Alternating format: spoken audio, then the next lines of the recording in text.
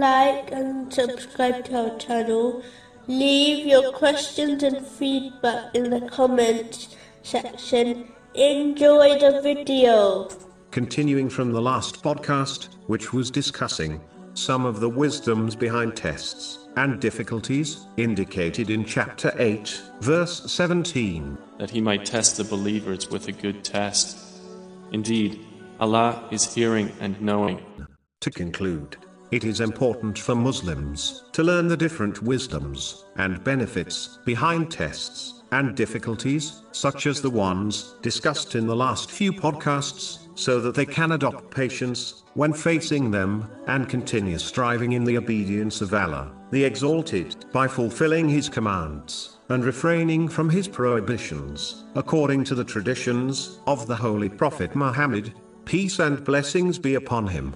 These tests, and a person's response to them, separates the obedient Muslims from everyone else, which has been indicated in chapter 3, verse 142. Or do you think that you will enter paradise, while Allah has not yet made evident those of you who fight in His cause, and made evident those who are steadfast?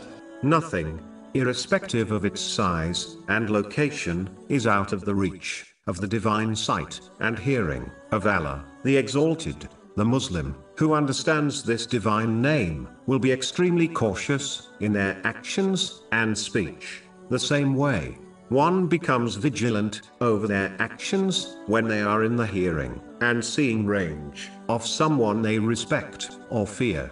A true Muslim will be vigilant over their behavior, knowing no word or action escapes Allah, the Exalted. In fact, acting in this way is the level of faith which has been described by the Holy Prophet Muhammad, peace and blessings be upon him, in a narration found in Sahih Muslim, number 99.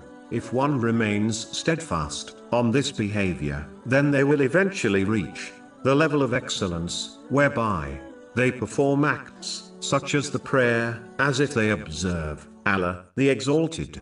This attitude will prevent sins and encourage one to sincerely perform righteous deeds. In addition, this divine name encourages Muslims never to give up hope whenever they face a difficulty and believe no one is aware or even cares about it. Allah, the Exalted, undoubtedly hears and sees their distress and will respond at the time which is best for His servant. Chapter 40, verse 60. Call upon me, I will respond to you.